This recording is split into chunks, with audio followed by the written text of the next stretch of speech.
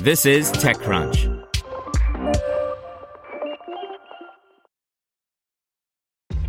This episode is brought to you by ShipStation.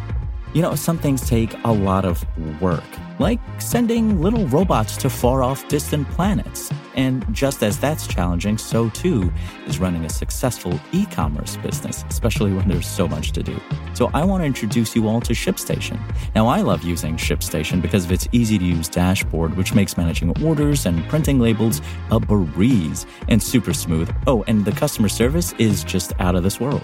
It's exactly what you need to help grow your business. Sign up for your free 60-day trial at shipstation.com/technews. That's shipstation.com/technews. This is TechCrunch. Affinity, a relationship intelligence company, raises $80 million to help close deals. By Christine Hall. Relationships ultimately close deals, but long-term relationships come with a lot of baggage, i.e. email interactions, documents, and meetings. Affinity wants to make what Ray Zhao, co-founder and CEO, refers to as data exhaust, all of those daily interactions and communications, and apply machine learning analysis and provide insights on who in the organization has the best chance of getting that initial meeting and closing the deal. Today, the company announced $80 million in Series C funding led by Menlo Ventures, which was joined by Advanced Venture Partners, Sprints Capital, Pear Ventures, Sway Ventures, Mass Mutual Ventures, Teamworthy, and ECT Capital Partners Brian and Chef. The new funding gives the company $120 million in total funding since it was founded in 2014. Affinity, based in San Francisco, is focused on industries like investment banking, private equity, venture capital, consulting, and real estate, where Zhao told TechCrunch there aren't customer relationship management systems or networking platforms that cater to the specific needs of the long-term relationship. Stanford grads Zhao and co-founder Shubham Goel started the company after recognizing that while there was software for transactional relationships, there wasn't a good option for the relationship journeys.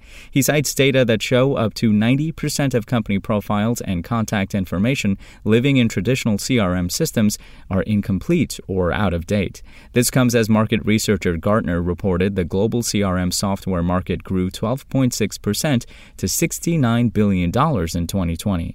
It is almost bigger than sales, Zhao said. Our worldview is that relationships are the biggest industries in the world. Some would disagree, but relationships are an asset class. They are a currency that separates the winners from the losers.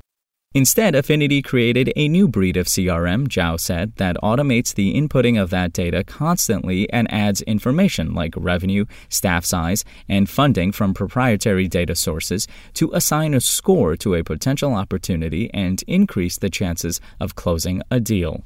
He intends to use the new funding to expand sales, marketing, and engineering to support new products and customers. The company has 125 employees currently. Zhao expects to be over 200 by next year.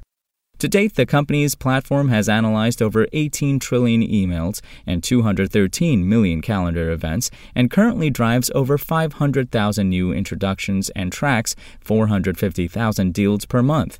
It also has more than 1,700 customers in 70 countries, boasting a list that includes Bain Capital Ventures, Kleiner Perkins, SoftBank Group, Nike, Qualcomm, and Twilio.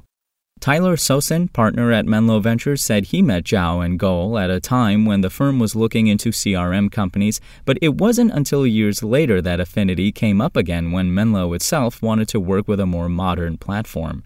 As a user of Affinity himself, Sosin said the platform gives him the data he cares about and removes the manual drudgery of entry and friction in the process.